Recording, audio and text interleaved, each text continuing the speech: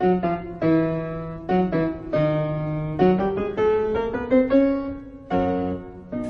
to The Big Idea. I'm Douglas Kerr.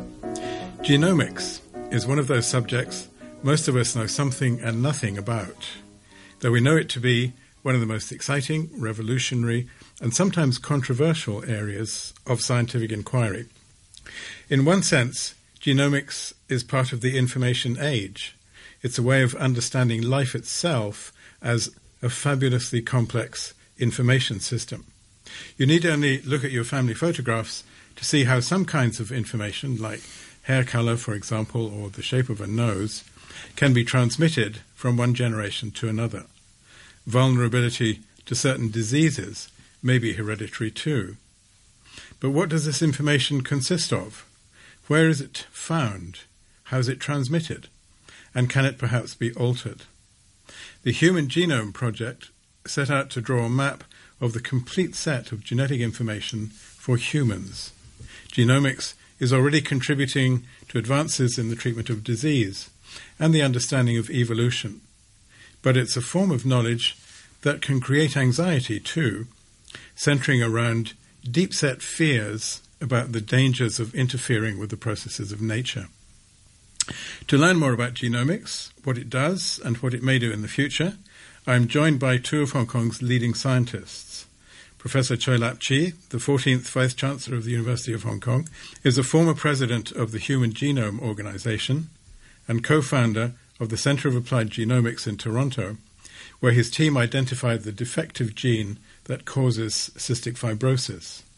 Professor Pak Sham, a clinician of the Hong Kong University Lee Ka-shing Faculty of Medicine, is chair professor of psychiatric genomics. Choi Lap Chi, let's begin with a definition. I want really to ask you what a gene is. Now, early work on what we now call genes was done by Gregor Mendel in the 19th century, and he was studying how certain characteristics or traits were inherited from parent organisms, right? And working with peas, I think. Okay. So the question is, what is a gene? You can say gene is the smallest unit of instruction for a form of activities, life activities for an organism. So it is usually in the form of DNA. So sometimes when you talk about genes, you all of a sudden switch to DNA. Okay, so it's a packet of information. Correct. And what you say in the form yes. of like a sentence written in DNA codes in an organism's genome. Right. So, for example, a simple organism may have a few genes, like a virus, but the complex organisms, like a human being, may have 20 or 30,000 genes. So everything that's living has genes. That's correct. People, animals, and plants and vegetables, bacteria, and everything. And the virus. Yes. Okay. And this consists of, am I right in saying code? It's encoded in the form of DNA. DNA like a sentence. Why English uses 26 alphabets, but DNA uses only 4 alphabets. So the 4 alphabets, they will not come with any punctuation either. Right. So therefore the information is all embedded. The punctuation, the control mechanisms, everything is embedded in this so-called DNA sequence. And the genes could be large or small.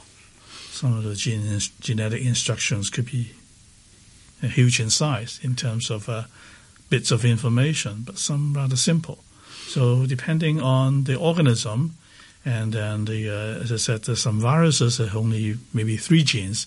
That's why viruses have to require the living organisms. They have to live inside another cell in order to function. Okay, I understand this stuff about the information packages, but where are these packages? I mean, in my body, in my finger, do I have all my genes in my finger? Yeah. Your genetic information in a single cell? In every single cell of your body. Okay, some cells may have lost its genetic instruction, but before they also had the same instruction. At birth, you have a single fertilized egg, and this information got passed on from one cell to two so-called daughter cells, and then 4, 8, and so on and so forth. And then where you get the information, you get it from your parents. Your parents will give you all this genetic information, and then you in turn pass on this information to the next generation. So the genes inside my cells, each cell of my body having the complete book. That's correct. That's why I said you have a whole set of genetic information every one of your cells. But then when a particular gene is active or not active, there are regulatory mechanisms, control mechanisms. So sometimes I compare a cell like an orchestra. Right. So orchestra may have 200 players, but inside a cell you have 30,000 players, musicians, so to speak, playing. So when to play, when to be active, when not to be active, depending on the type of cells in the body. And so it depends on the time of the growth of an organism. Of course, you can isolate DNA out from a cell, and sometimes we call it cloning. You can actually put a piece of human DNA into a bacterial cell and have that piece of DNA replicate and multiply inside a bacterial cell. And DNA definitely is a molecule. It's a polymer made of 4 letters.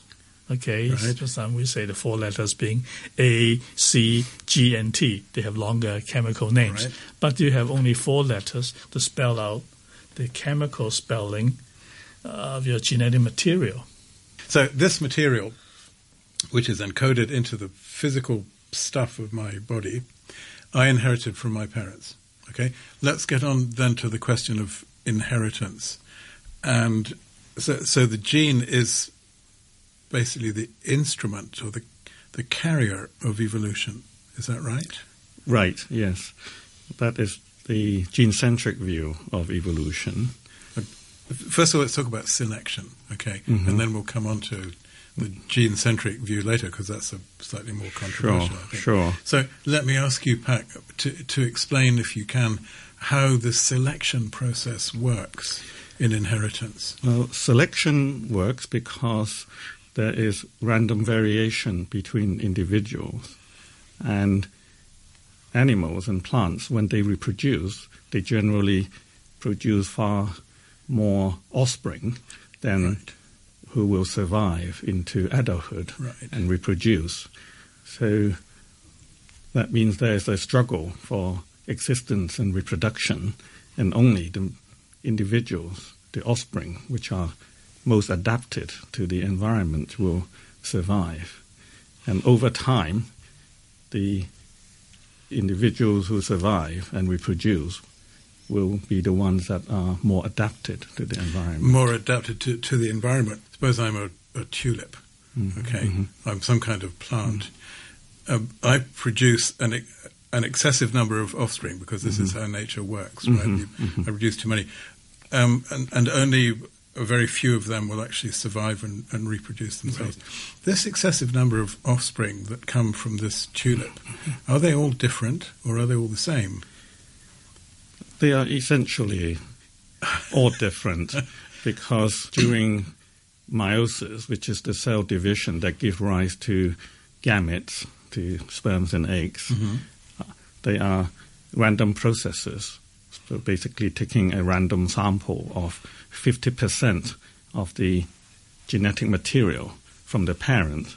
And so when 2 gametes fertilize, each having 50% of the genetic material of each parent, the resulting individual will be unique. It's very unlikely statistically for 2 individuals to have exactly the same genetic material. The only exception is identical twins.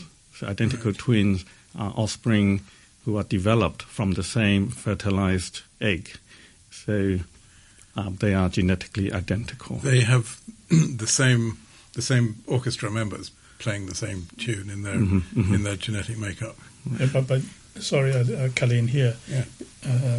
You may have so-called mutations because when DNA replicates itself, once in a while there are errors. So when errors come in, they become mutations of the new organism.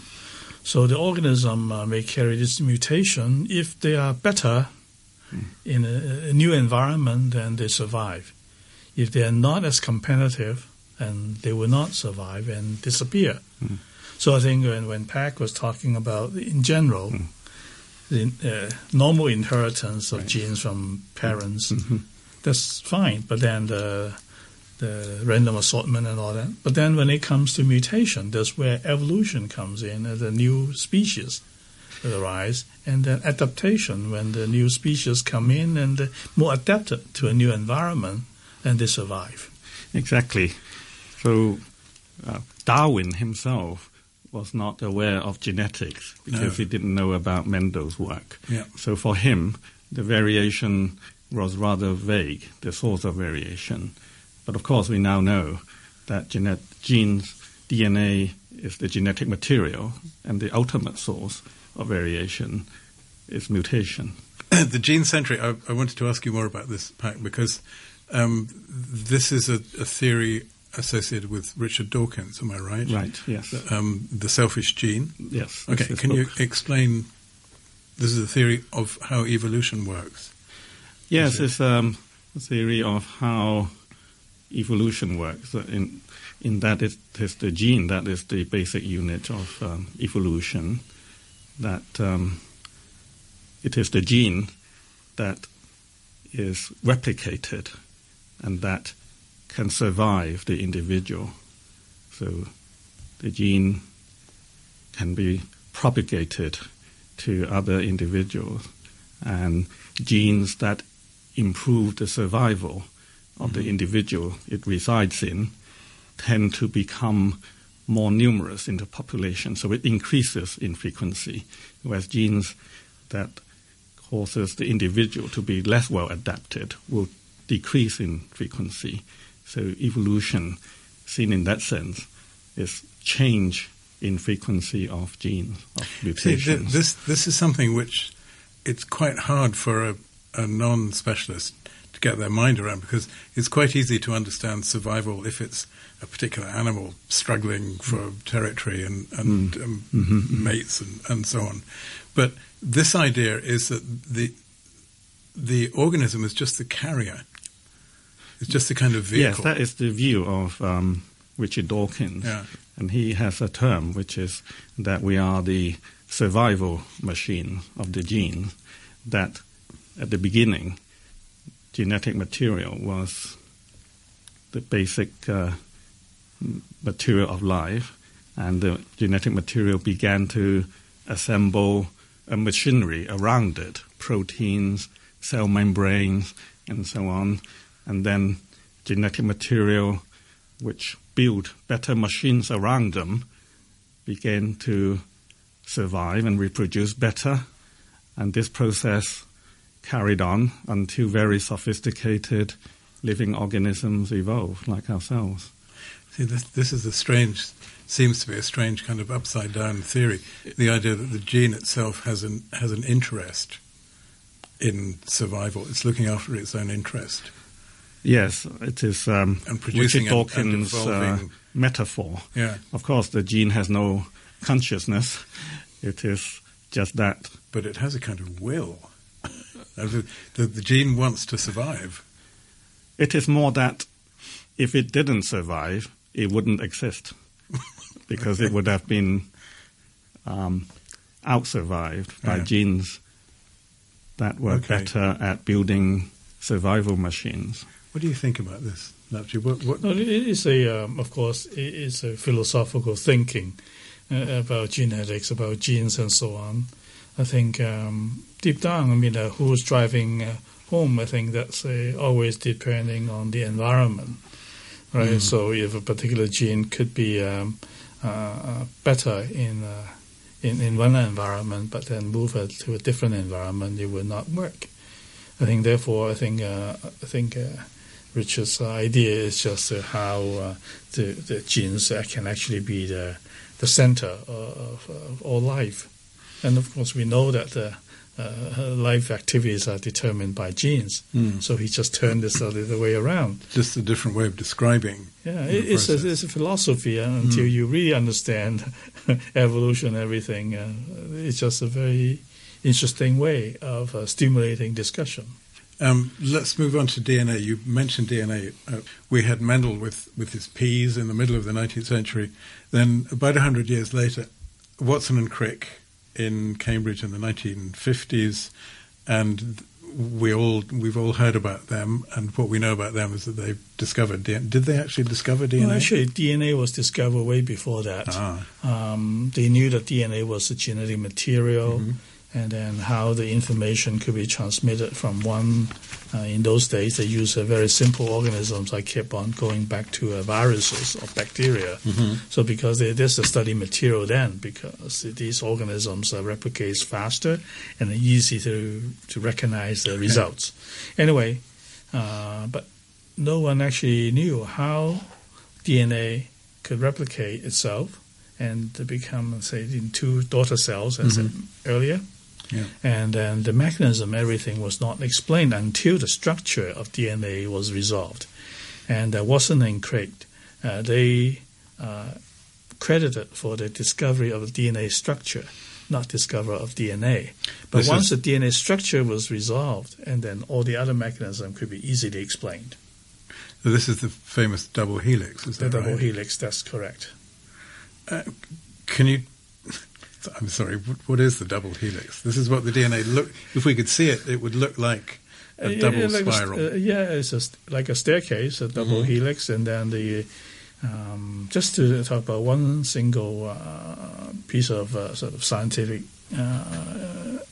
information, that is I talked about the A, C, G, and T, right?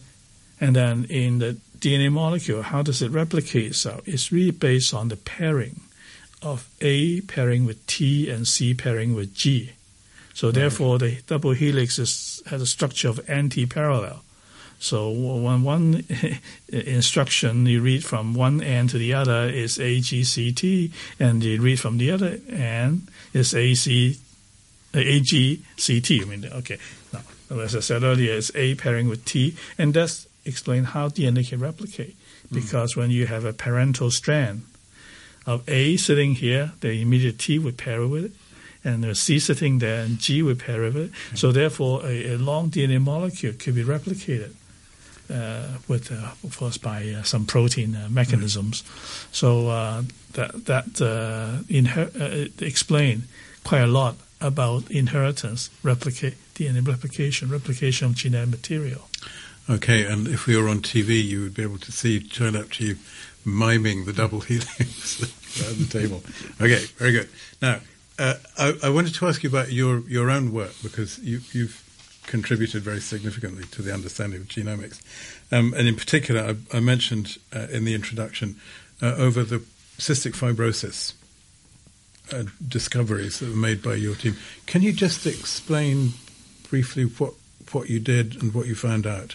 Okay, in 25 words or less. Yeah. First of all, you better tell us what cystic fibrosis is. Cystic fibrosis is a recessive genetic disease, meaning that the parents who are carriers for this disease will not know they were carriers until they have children with the disease. So the parents don't show... They don't show any symptoms of the disease.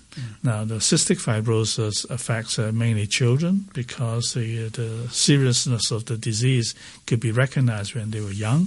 First is the CF patients who have trouble digesting food because the enzymes they produce for digestion in the guts could not get to the place that require the enzymes. And then when the patients gets older, when nutrition were looked after, then doctors discover that the patients would die of a lung infection. Now, because of the mucus, the heavy mucus in the lung, the fluid secretion in the lung is quite imbalanced. Okay. Therefore, they have bacteria growing in their lungs, and finally they succumb to infection. So as a geneticist, we went in to study genes.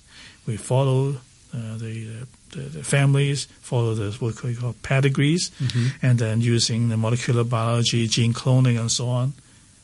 And finally identify the gene on one location of the human genome, that's on chromosome 7, and finally went in there to identify this is a gene. If it mutates, it will cause cystic fibrosis. Does that discovery help doctors to deal with cystic fibrosis?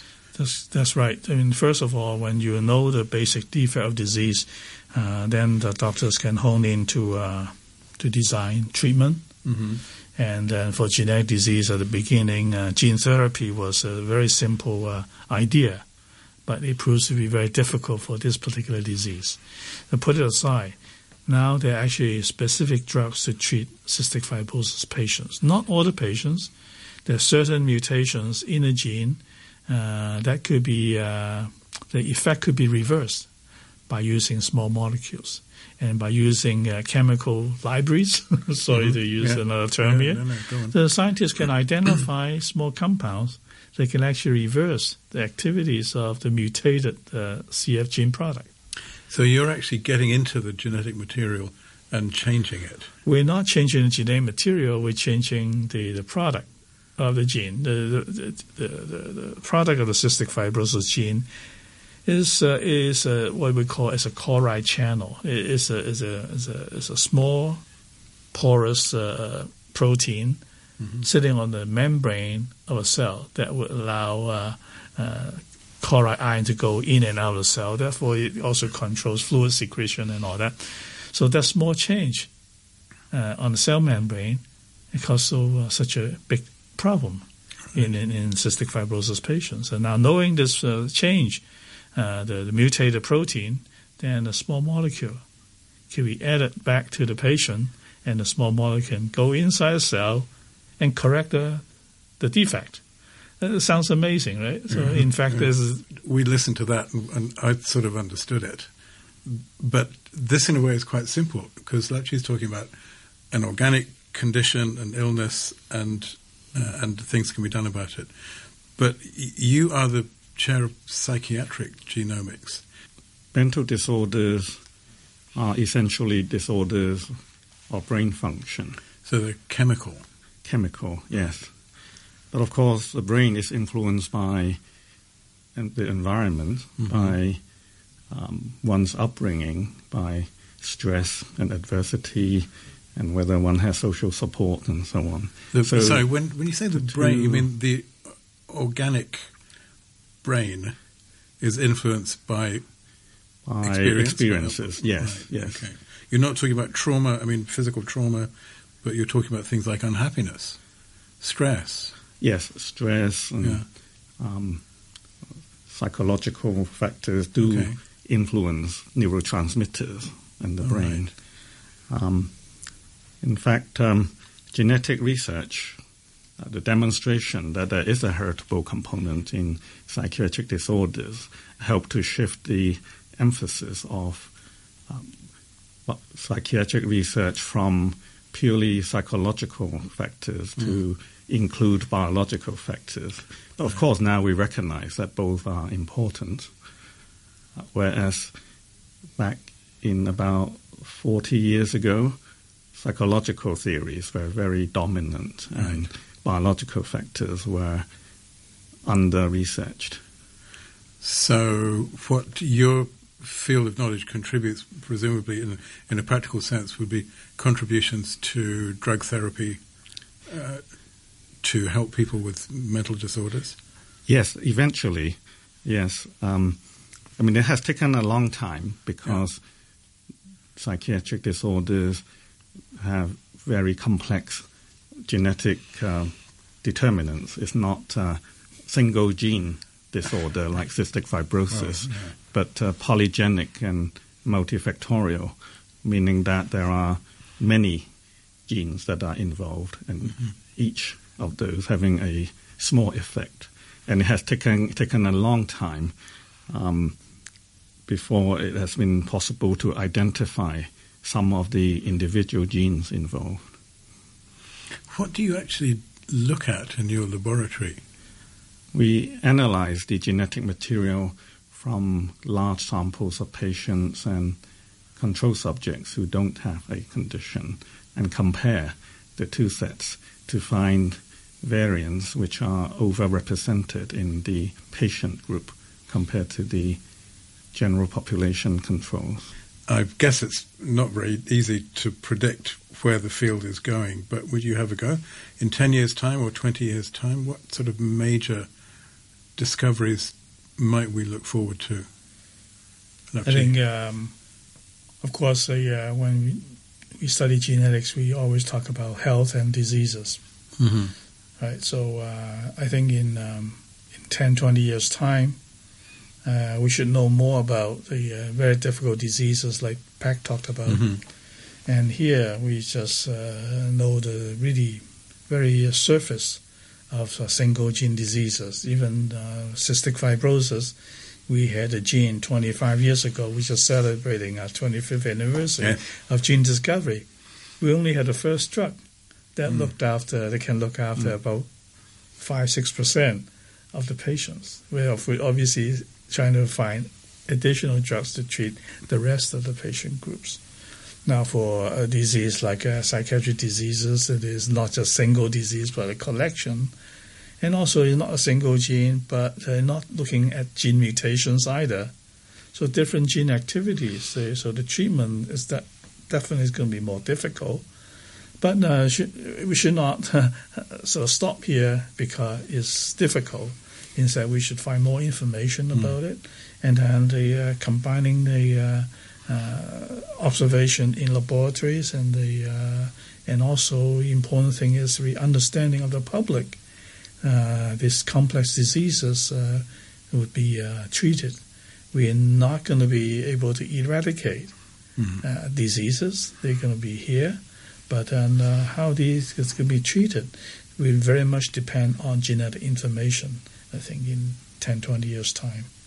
Well, it's actually rather wonderful to think that this is a field of knowledge that's still actually an infant. It's really in the very early stages. Absolutely. So who knows what's coming. Anyway, we have used up all our time. Many thanks to Chun-Lap Chi and to Pak Sham for talking with us about genomics, and thanks to you for listening.